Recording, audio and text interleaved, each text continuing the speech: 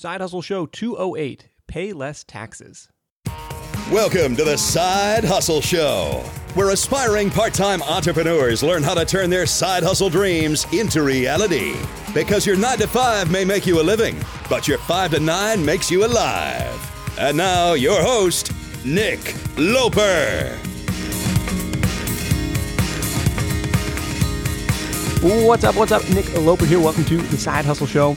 As a business owner, as the CEO of your own life, right, there are 3 ways, and only 3 ways, to improve your personal bottom line, to improve your personal profitability. Number 1 is to make more, and we've got hundreds of podcast episodes and blog posts on this topic. Number 2 is to spend less. Now, I love hearing about cool money-saving hacks that let you live well on less, but this topic honestly hasn't been a huge focus because I think there's a limit to how much you can realistically save, whereas I think the earning side is more exciting and more practical and more limitless in that sense. And the 3rd way is to pay less in taxes. And this is an episode on how to do just that. I invited Josh Bowerly from CPAonfire.com onto the program to answer some listener tax questions and some of my own, if I'm honest. Josh and his firm specialize in tax preparation, tax planning, bookkeeping, and general consulting services for online entrepreneurs. 30 minutes with Josh saved me thousands of dollars. So stick around for the next 30 minutes and put some money back in your pocket. Notes, links, and a free PDF highlight reel from this conversation are at sidehustlenation.com/taxes. My top takeaways from this chat with Josh after the interview. We begin this conversation talking about entity selection and business structuring. Ready? Let's do it. If you're just starting out, you really don't even have to go out and set up any type of formal entity. What a lot of people don't know is that going in for an LLC doesn't actually change anything for tax purposes because an LLC isn't even recognized by the IRS. All it is a legal structure. So in theory, it protects you legally. It separates you in the business. So if you're looking for tax savings, don't go rush out and form an LLC. You can literally just hit the ground running as what they call a sole proprietor and save yourself time and money and just not actually register anything. Okay, so an LLC is not going to save you money. It's what's called a pass-through entity, right? So you're going to spend money filing for it and setting it up, and then it's not going to save you anything. Yeah, exactly. And there's a few other ones that are called pass-through entities that could potentially save you, but an LLC, the reason it doesn't, it's what the IRS calls a disregarded entity. To them, it doesn't even exist. Okay. That's how they really think of your business. You're still a sole proprietor. Okay. Fair enough. Okay, so that's one thing. If you do get to a point where it makes sense to register, it would primarily be for liability protection. Yeah, exactly. An LLC stands for limited liability company. So in essence, it sort of acts as a wall between you personally and the business. So that would be, if you're concerned about that, then that could be a reason. The other one thing I will mention is that LLCs are potentially more flexible to get into more beneficial tax arrangements, like an S Corp, for example, which I'm sure we'll go over. It's easier to get into an S Corp from an LLC than directly from a sole proprietor. Okay, what do you mean by that? An S Corp acts almost exactly the same as a sole proprietor and LLC. It's still what you refer to as a pass-through entity, which means that the business itself pays no taxes. Instead, the profits pass through to you, the owner, and you pay all taxes on your personal tax return. Where it could potentially save you money from a sole proprietor and LLC is those first 2 options, sole proprietor and LLC. Not only are you going to get hit with ordinary taxes, just like any other income, you're also going to get hit with what they call self-employment taxes, which is an additional 15.3% tax on all of those profits. Okay, so let's just walk through this so it makes a little bit more sense. Okay. Let's say that you have a business that profits $100,000, meaning after you account for all deductible expenses, there was $100,000 profit left. Whether you're a sole proprietor or an LLC, all $100,000 the IRS is going to treat as taxable income. It doesn't matter if you leave all $100,000 in the business, if you take all $100,000 out of the business, or somewhere in between. All you're taxed on is that full $100,000. Okay. And in those first 2 entities, not only are you going to get hit with whatever your normal tax rates end up being, you're also going to get hit with that self-employment tax, that 15.3% tax. This is if you have a sole proprietor or a straight up LLC. Correct. Yep. So doing quick math there, that's an additional $15,000 tax there. Okay. The way the S Corp works is it's the exact same thing. You have those $100,000 profits. They all pass through to you as the owner, regardless of how much you took out.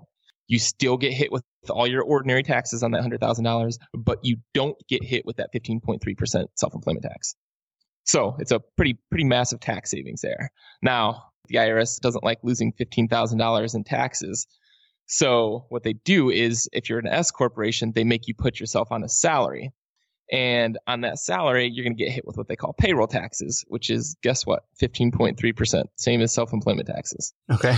Okay. So where the savings actually come is on the difference between your profits and your salary. Okay. So going through the same example, you profit $100,000. We decide that a reasonable salary for you is $40,000. On that $60,000 difference between your profits and salary, you save that 15.3% self-employment tax. Okay. So as long as you can justify, hey, this is a reasonable salary, and then take the rest is kind of self-employment tax free. Exactly. Yeah. And that's the key is a lot of people think, well, I can't just live off that $40,000. You can still take the other $60,000 out and it's just still not hit with that self-employment tax. Okay. So it's actually still a pretty cool arrangement. Gotcha. And what kind of threshold above a certain revenue level does it make sense to go through? Because you've got to file an 1120S, you got to file the state level as well for this S Corp. Got to get set up on payroll, all that other stuff. Yeah. Yep. So there's definitely time, money, and headaches involved in getting it set up. But where we say that it could start to make sense is around $30,000 net income. Definitely when you're getting to the 40 to 50,000 per year range. Yep. Now, some people, a lot of older CPAs will tell you higher than that. They'll say 100, maybe even 200,000 is where it starts to make sense. Yeah. But what's kind of changed is they're thinking of more traditional businesses. So like you own a construction company and it's a lot harder to get away with paying yourself $30,000 a year if you're the head of your construction company to maximize those savings. But if you own an online business where maybe you're working 20 hours a week, 30 hours a week, you're not putting 60 to 70 hours a week in it, we could very well get away with $30,000 per year salary. So the industry has changed, and what's a reasonable salary for you may not be what they're thinking of. So we and a lot of the newer CPAs that are working in this industry, we're starting to see that $30,000 per year in profit is where it starts to make sense. Okay. Interesting. There's a good contrast between the legal episode. She was like, well, you can have around $2,000 in just compliance fees, to file all this stuff. And she's like, it probably doesn't make sense if you're under $100,000. So good to hear. Yep. And the other thing there is another reason that level's gone down is those fees have gone way down. So before you'd have to get a payroll company and they might charge you $200 a month, right? Now you can go with someone like Gusto and they're going to charge you $45 a month. So the costs have went down on top of the salary thresholds. Yeah. The way I have set up, so I have this set up LLC with an S Corp election, and we just run payroll once a year. And so then I could, kind of live off the distributions the rest of the time and then just do it once a year to save on that headache and then try and do the other filings as they become due. So, okay, that's helpful to hear. Let's get into some of the questions from the Side Hustle Nation community. So Daryl has asked about some of the best deductions for side hustlers and solo business owners, which is incredibly broad. But curious to hear, what are some of the things that come to the top of mind there, or something that people miss? Yeah. So the first thing to keep in mind is what eventually will be common sense, maybe not when you first start, but anything that you're directly spending money on to improve your business is easily a tax deduction. So like if you're selling a product, the cost for you to buy that product is a tax deduction. Sure. The cost that you pay for advertising is a tax deduction. And most people get that, but some people that's still a little confusing when they first start, right? But anything directly that you're buying for the sole purpose of your business, that's easily a tax deduction. Now, how about something like books or online courses? Yeah. So, and those for sure are. So you go take a course on how to sell on Amazon, right? That's clearly a tax deduction. Clearly the sole purpose of that is to build an Amazon tax business. I don't know anyone that just says, I'm bored. Let's go watch an Amazon course. Okay. Right. So that's clearly, if you buy a book that is directly how to build your Amazon business, right? That's clearly a tax deduction. Okay. Where things get a little bit fuzzy and where people miss out on deductions are items that maybe they use personally, but they also use in their business. Okay, so like your cell phone, I'm sure you have a cell phone well before you start a business, but now your business can't function without that cell phone. So guess what? That cell phone is a deduction. Your home internet, if you're running an internet-based business, you cannot run that business without your internet. Right? So even though maybe after work hours you're using it personally, that's still a tax deduction. At 100%, or do you have to try and amortize it out? There's mixed opinion. You'll find with tax and legal things, as you've already heard with the S Corp stuff, there's mixed opinions there. For me and for a lot of CPAs that I work with, things like cell phone and internet, where it is impossible for your business to function without them, that is a clear 100% tax deduction. Okay. So if we're talking other things, so here's another big one that people like to do. You go on vacation, right? So you're going to take your family to Florida this year. and you notice that while you're down there, Nick's going to hold a conference for side hustlers. All right. And you can do that for 3 of the 5 days you're going to be on vacation. Now you've just turned a portion of your vacation into a tax deduction because you're spending it for business purposes. Now that's something that clearly the whole vacation and everyone there wasn't there for business purposes. So that's where you'd have to take a partial deduction. So you could write off like my plane ticket, but not my wife's or something like that. Exactly. Yeah. So there's things that they distinguish between direct costs and shared costs, right? So like direct costs, like if all your family of 5 all bought a flight, only your flight's tax deductible. But shared costs, like if you get a hotel room, well, you're going to need a hotel room anyway. So if you only get one room, then that full room's deductible. Okay. When you're hiring, it feels amazing to finally close out a job search and hit the ground running with your new hire. But what if you could get rid of the search part and just get matched with qualified candidates? Well, now you can with our sponsor, Indeed. It's simple. If you need to hire, you need Indeed. The matching and hiring platform is trusted by over 3.5 million businesses worldwide to connect with great talent faster. And 93% of employers agree that Indeed delivers the highest quality matches compared to other job sites. For my next hire, I'm using Indeed to tap into a talent pool of 350 million unique monthly visitors. And what else is cool is Indeed's matching engine is constantly learning from your preferences. So the more you use it, the better it gets. And how about this? Side Hustle Show listeners get a $75 sponsored job credit to get your jobs more visibility at Indeed.com/sidehustleshow. Just go to Indeed.com/sidehustleshow right now and support our show by saying you heard about Indeed on this podcast. Indeed.com/sidehustleshow. Terms and conditions apply. Need to hire? You need Indeed. If you travel a lot for work or for vacation, you might be familiar with that feeling you get knowing you're leaving your space unused for long periods of time and you're still paying for that privilege. But hosting on Airbnb means you don't have to leave your home sitting empty when you're away. Being an Airbnb host isn't just a way to earn some extra cash. It's a chance to share your space and make a guest's vacation all the more memorable. You might be thinking, maybe my place isn't the right fit, but don't write it off just yet. Your potential Airbnb might be right in front of you. Whether it's a spare room or even your entire home, there's an opportunity waiting. Airbnb turns your home into a practical and even profitable venture. We just got back from a family trip to Hawaii where we stayed in a great Airbnb, but our place back home could have been a highlight to somebody else's travels, and we could have used the extra cash to help pay for the trip. So if you're curious about hosting on Airbnb, find out how much your space could be worth by visiting airbnb.com/host. Once again, that's airbnb.com/host.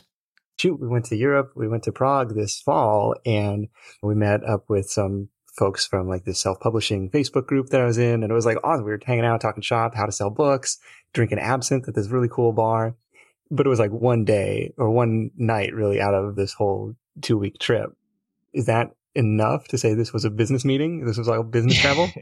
Yeah. So you want to be careful with it. So the first thing is you have to show that you had to be in that place to conduct whatever business you wanted to run. All right. So I get a lot of people that say, okay, I went on a cruise, but I brought my computer and worked every day I was there. So I'm writing it off. Like, no, because you could have worked from home. So that doesn't work. Okay. If you're going to a conference in Florida, that the conference is only being held in Florida, well, then yeah, that works because you had to go to Florida. Okay. Yours is an interesting one because you're meeting up with people there. Now, I mean, some of that's, could you have had that same arrangement at home? Maybe, maybe not. That you'd have to look at that. And the other thing is, you said it's 1 day out of 14. So even if it's possible, you're talking a minimum portion that you're going to be able to deduct. Okay. All right. Interesting. So anything about the retirement accounts, health accounts, education accounts that are specific to business owners being able to defer income or make some deductions in that way? Health insurance is a big one. There's a lot of confusion. Typically, from a tax perspective, it doesn't matter. So a lot of people will say, oh, I have a business now. I need to get my health insurance under my business plan so I can deduct it. If you're self-employed, you're going to be able to deduct those health insurance premiums either way. You don't need to get it in your business's name to be able to get the deduction. Okay. And chances are, if you're the only employee in the business, you're probably not going to get any group discounts for doing that because it's not a group. It's just you. Okay. So, actually, I have a question about that. So health insurance, like if you do run it through your company and say, hey, I'm a small company, but my employer / myself provides health insurance, do I qualify for some Obamacare subsidy because like I'm a small company with less than 50 employees and now like I'm doing good in the eyes of the government? Yeah, so I don't believe that applies if you're the only employee. I think I don't have it offhand, but I think there's a minimum there. Okay. When it comes to health insurance, if you're going to try to get it through the business, I definitely recommend talking with a health insurance broker, because there are a million, especially with Obamacare, there is a million different rules and loopholes and everything else here. Yeah. But for the most part, it's not going to make a difference whether you get it personally or through the business. You're going to get a tax deduction either way. It's going to be the same amount either way. It's just going to be different on how you go about getting it. Okay. Retirement accounts is where things can get really cool if you own a business, because so everyone obviously has the option to contribute to their IRA, $5,500 per year, depending on how much it may or may not be tax deductible. But if you own a business, you can institute a 401k or a SEP plan within the business and potentially contribute up to $53,000 per year to that, which is a direct tax write-off. So if you made $200,000, you put $50,000 of that towards your 401k. Now it's only going to look like you made $150,000, right? And that's where that can get really cool, is if you are the only employee in your business. Because if you have other employees, whatever profit sharing you do for yourself, you have to do for them. But if you're the only employee, meaning you're an S Corp owner, you have people working for you, but maybe they're contractors, you're the only one who's on an actual salary. Okay. Now you can contribute that $53,000 per year and not have to pay that to anyone else. So there's a ton of options there if you're a business owner when it comes to retirement accounts. And honestly, that's probably my favorite. Outside of getting someone set up in an S Corp, my favorite tax strategy is opening up a retirement plan within the business. Interesting. So the 53K is a total between the individual payroll contribution and company profit sharing, company match? Yeah, so there's two portions of it. There's the employee side. So the thing to keep in mind, like if you're an S Corp owner, you're both an employee and an owner of the business. Okay, so up to, I think it's $18,000 per year, you contribute on the employee side. Then you can do an additional 25% of your salary up to a total combined of $53,000. Oh, okay, gotcha. So one thing to keep in mind there, to maximize that, you have to obviously up your salary, which takes away some of the savings from the S Corp, but you're also reducing your taxable income by the amount you put into that 401k. So there's a lot of back and forth, a lot of strategy involved. So definitely talk to someone if you're thinking of doing it. But if you have the cash flow to do something like that, it's one of the best tax savings out there. Yeah, that's the advantage, hopefully, of running a side hustle. It's like, well, if I don't need this cash to pay the bills today, well, maybe I don't want to pay tax on it today. I want to defer this as much as I can. Exactly. Okay, Alex asks, how much should I set aside for estimated taxes? Do you have any rules of thumb for sending those quarterly checks in? Yeah, so it depends on a few things. Number one, which state you're in, because being in California is a whole lot different than being in Texas, because there's the whole state tax thing. Another is how much you're actually making. If you're under 100,000 and you're in a low tax or no tax state, so basically anywhere except New York or California, you're probably safe with putting somewhere between 20 and 25% of your net income in savings. If you're in California or you're making a higher end of income, if you're starting to get over the 150,000 net income range, I'd probably go with closer to 25 to 35%. With the more you're making, obviously, the higher that percentage. This is something that's super depressing for self-employed people, because it's like, hey, I made $1,000 last month, and then it's like I made $750 last month after I paid Uncle Sam. Yep. Go grab your nearest friend or family member that has a normal job and ask them to see their last pay stub and look at how much they're putting towards taxes. You're still coming out ahead. Yeah, it's painful to proactively write that check, but okay. It is. Yeah, it feels different, as you can directly feel the money coming out of you when you're just moving it yourself, as opposed to when your employer's just taking it out of your check. Absolutely. Okay, next question. Aaron asks, if my business is pre-revenue, do I need to file a return, and whether that's an S Corp return or even like a Schedule C? Yep. So that actually makes a difference. If you are just a sole proprietor or an LLC or a partnership, you probably don't have to file a return if you're not generating revenue. Okay. Now, what if you have expenses on that? Like if you want to write off? Yep, that's what Yep, that's the next step. So if you're a corporation and you didn't have any income, then if you had any activity, you still have to file. Either way. Now, what you said is true. If you have expenses, let's say that you had $3,000 to get this thing up and running, but you didn't start generating revenue yet, that $3,000 can be reported as a loss on your tax return, and that can be used to reduce any other income you have. So if you still have a day job where you're making $50,000 a year and you spent $3,000 to get this business up and running, now if you report that, it's going to look like you made $47,000 instead of $50,000. So there's almost certainly an advantage to doing it. One other thing to keep in mind there, when it comes to what they call startup expenses, which are before your business is actually in revenue collection stage, then you're limited to $5,000 to write off initially. If you go over that $5,000, the remaining amount has to be what they call amortized, which is just fancy word for spreading out over 15 years. So if you're in like a high dollar industry, which probably isn't going to be a lot of your audience, but let's just say that you spent $20,000 this year to get this up and running, still in startup phase, you can immediately write off that first $5,000.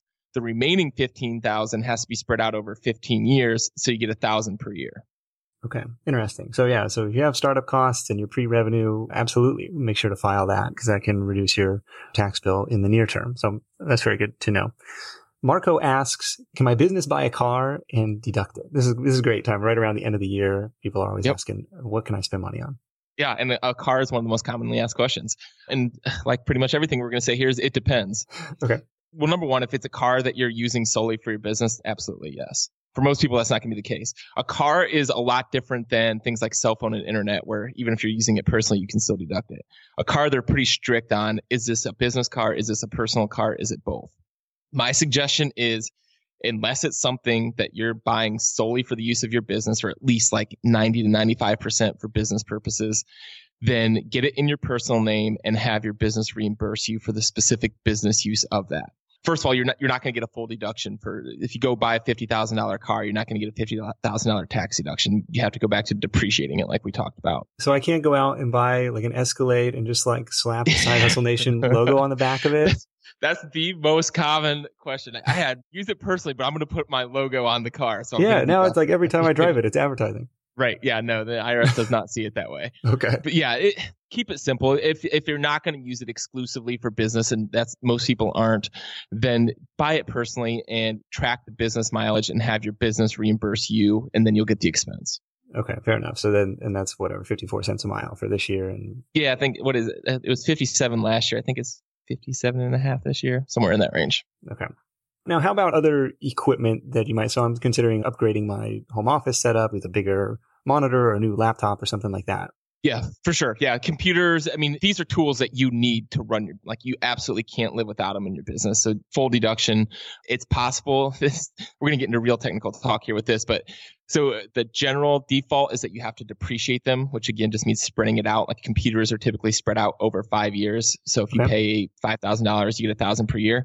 But there's something that they call Section 179, which allows us to take it all in that first year, assuming you had profits of at least that much. So in other words, it can't cause you to have a loss in your business. So again, this is something you want to talk directly to your tax preparer with, but you're probably going to be able to deduct it in the first year, even though it's typically depreciated. Okay. Now going back to the car thing, I swear I've read something where like every business is allowed to have one there. Like even, I don't know, because I work like entirely online and I use the car to drive to sometimes conferences, sometimes like meetups and stuff like that. So there is business mileage that I put on it, but I swear I heard something that was like, hey, every business is entitled one car. Yeah, I mean, every business any business can deduct a car in it. It just depends on how the deduction works and what you're doing with it. So first of all, you can't just Section 179 it typically and take the full amount like you do with a computer. Okay. So you can't buy a $50,000 car and get a $50,000 write-off. You're probably going to spread it over multiple years. And there's always a test there of, is it being used the majority of the time for business as opposed to personal? Okay. So when I had a painting company, like, and I bought a truck for that, that would be pretty reasonable. Like, look, I need this to carry around ladders and sprayers and pressure washers and all this stuff. Exactly. Yeah. So if your business requires vehicles, specific vehicles for that, like a truck or your construction, you go buy a dump truck. Obviously, you're not going to drive your dump truck to dinner tonight. So, okay. How about if you're an Uber driver? Yeah. Uber driving can create a whole entire new thing. And actually, I haven't seen anything released on how they would handle that. I mean, because obviously your car is your business. So I would say you have significantly more flexibility on what can and can't be deducted there. The thing to remember with car, though, is it's always going to be limited on how much you can take in that first year. So you're almost never going to be able to go in there and just deduct the full cost of your car. Okay. This is going to have to be depreciated because it's still worth something after the first year. Okay. Yep. All right. Fair enough. We beat the car thing to death. I love it. Lisa asks, what kind of records do I need to keep? What kind of receipts do I need to keep? Like, how do I log all this stuff? Yeah. So you know how in real estate, they always say there's 3 rules: location, location, location. With the IRS, there's also 3 rules: documentation, documentation, documentation. All right. So the more documentation you can provide, the better. The nice thing is in our age now, pretty much everything can be traced back to your bank transaction or your credit card transaction. So they're not as adamant of keeping receipts. But if you can, I would at least keep what people always refer to as a shoebox full of receipts, for the simple fact that if the IRS does ever get really nosy and want to know where you spent that money, you can at least hand them a box and say, well, have at it, dig through it. Okay. Your tax preparer is probably not going to need that. If you come to someone like me, all we're going to need to see is a list of your expenses and then how much income you brought in. The big thing you want to be documenting and tracking is where your money's going, because you can't just give your CPA number and say, I made 150, I spent 100,000, so my net was 50. When it comes to expenses, they're going to need to know what it was spent on, right? So you got to say, okay, 10,000 was spent on advertising and 15,000 was spent on travel, whatever it is. You have to have that categorized. Okay. But when it comes to documenting, I mean, just if for me, I would just keep a boxy that you keep all receipts you get into. But for the most part, they're going to be able to trace it back to a digital receipt of that somehow. Yeah, I'm horrible at that. I shred all the receipts almost as soon as I get them, just because it's well, it'll show up on my credit card statement. Exactly. Yeah. And that's even more true if you're doing what you're supposed to and separating your business and personal finances. So I guess I'd say that's the biggest key here. Okay, if you have a separate bank account and a separate credit card for your business and you're not commingling your business and personal finances, it's very easy to just for the IRS to say, oh, you listed $100 here. What was that? You go back on your credit card receipt and you can find what it was.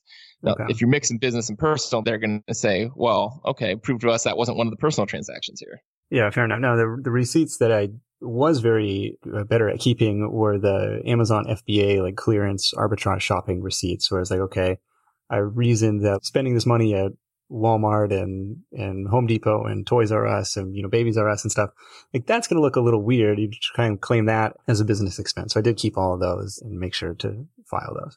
That's a great strategy. I mean, use some common sense here. If you're buying something that you think could very easily cross the line of whether the IRS thinks it's business or personal, keep a receipt, jot a quick note on it, what happened, what went on there, and then you're just covered just in case. Okay. We're knocking these out. We're doing good. So we're focusing on United States law. You know anything about the EU value added tax on digital products? This is something that's come up a handful of times in the group. Yeah, the VAT tax is a little bit ridiculous. I'm not an expert. We're strictly U.S. taxes, so I can't give you all that much information here. I'll just say that if you're selling anything in Europe or outside of the U.S., you need to look into this. You need to find someone that's an expert in this, because you could very well be liable for it. Interesting. So if you're an online course creator, an ebook seller, and somebody buys your course from the EU country, you might have to charge them extra? Potentially. And I'll say that most 99% of the US people I talk to are not even worried about it. Yeah. What jurisdiction do they have? Okay. Exactly. Yeah. So I wouldn't get too concerned, but I mean, if you're someone that has a significant amount of sales over there, it's worth looking into and just making sure there's nothing you have to do. Obviously, if you live there, then you have to. You're not going to get around it. Find an expert on VAT tax and get a consult on that. Wow. Okay. Interesting. Have you dealt with any Amazon sellers on state specific sales taxes? This is another question that's come up quite a few times. Sales tax. So Amazon FBA sales and sales tax are the biggest nightmare there is when it comes to taxes, at least until you get a grasp on it and know what's going on. Okay.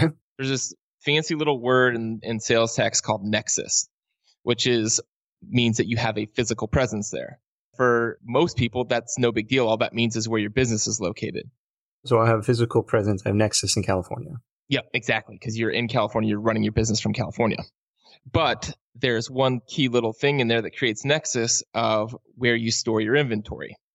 And if you're on Amazon FBA, you probably know that Amazon keeps your inventory in up to 14 different states. So now you have nexus in up to 14 different states. And what the rules technically say is, now that you have that inventory in those 14 or potentially 15 states, if your home state's not already one of those, you now have to collect and pay sales tax on any sales within those states. And they don't just do that, calculate that on your behalf? Nope, unfortunately. I've actually written Amazon about this, and it's you guys are killing people with this. You need to come up with a solution here. Yeah. So I'll tell you a few things here. Number one, most people are not following that. What they're doing is just collecting and paying within their home state. I'm not going to advise you to do that, because this is another one where there's a lot of differing opinions, but way most people read the rules is that you are supposed to do it in all 14 of those states. Wow. But what most people are doing, at least starting out, especially, they're just collecting and paying in their home state. If you're not already doing that, that's your first step. You've got to collect and pay in your home state. Based on the orders that come in from customers that are also in your home state. Yeah, exactly. So the way it works is you're in California, that creates nexus in California. So any sales to someone that's also located in California, you would collect sales tax and then pay that to the state of California. Okay. But I feel like Amazon, like every time I order from Amazon, they're already collecting that tax. Yeah, they're collecting it on your behalf. You have to go in there and tell Amazon which states to collect it for. And then you're responsible for being the one to pay that to the state. Oh, geez. And once Amazon automates it by collecting it for you, but that's all they'll do for you. So if you're about to get out of the Amazon business completely because of what we just said here, it's not that bad. It's scary to think about. Go to TaxJar, taxjar.com. They're the best people in the industry in sales tax. They can sync directly up with your Amazon account. They can tell you what states you have inventory in, where your sales are, and then help you get registered in those states, help you collect the sales tax in those states, and help you pay out the sales tax in those states. Okay, taxjar.com. That's my recommendation. Yeah, interesting that I fought different Nexus battles with Amazon over the years and other retailers, and states are trying to get their fair share, and so it only makes sense. But it's weird that they're kind of like pushing that off to all these little sellers when it's like they have the technology. They're already doing this in whatever 14 states they operate and have distribution centers and all this stuff. So it didn't seem like it would be too much difficult to add a few more zeros to those checks that they're sending in. It would completely solve this issue if Amazon would just take it out of the seller's hands and say, we got it. We'll take care of sales tax. But yeah. I guess you can't really tell Amazon, sorry, I'm going to go sell on another platform. So they have all the power. Yeah, I guess so. Yeah, I know. So some people have asked that question, and I was like, that wasn't even on my radar when I started selling. So I was like, I know nothing about it. And then I'm kind of afraid to go down that rabbit hole. Like, what am I liable for? And here's the problem with it. The states are still stuck in 1990. Like they don't understand that this whole internet and digital age works. So they've made it hard to get registered with them. They've made it hard to easily pay with them. If they're going to make you do this stuff, they should have a very easy system to register and pay the sales tax. And unfortunately, as of now, that's not the way it works. Yeah, fair enough. Well, this has been fascinating stuff, Josh. Any other creative yet legal accounting wins or strategy we should be aware of, maybe from your client role or something else you've seen in the trenches? Yeah, I guess a big thing this time of year is we'll advise people that most of you are going to be on what they call a cash basis taxpayer. What that means is your income is recognized as taxable income when you receive it, and your expenses are recognized as deductible expenses when you pay it. So if someone pays you 2 months before you actually do the work, it's still considered taxable income when you receive it. What this means is if you have some big expenses coming in January and you pay them on December 20th, you get that tax deduction for this year. So if you're looking and you want to reduce that tax bill for this year, one of the big things we always recommend is take a look at your, especially January, big expenses that are coming up and try to pay as many of them as you can before the end of the year so that you can get that tax deduction this year. Some people try to say, okay, well, maybe next year I might be in a higher tax bracket, so I want to save it. My recommendation is always take the tax deduction when you know it's there. One other thing I would say, since we've been talking Amazon and e-commerce, you need to understand, especially if you're new to this, your inventory that you purchase is not a tax deduction until you sell it. So a lot of people hear that, go buy a bunch of expenses this year so you can get the tax deduction, and they'll go rush out and buy $50,000 worth of inventory at the end of the year.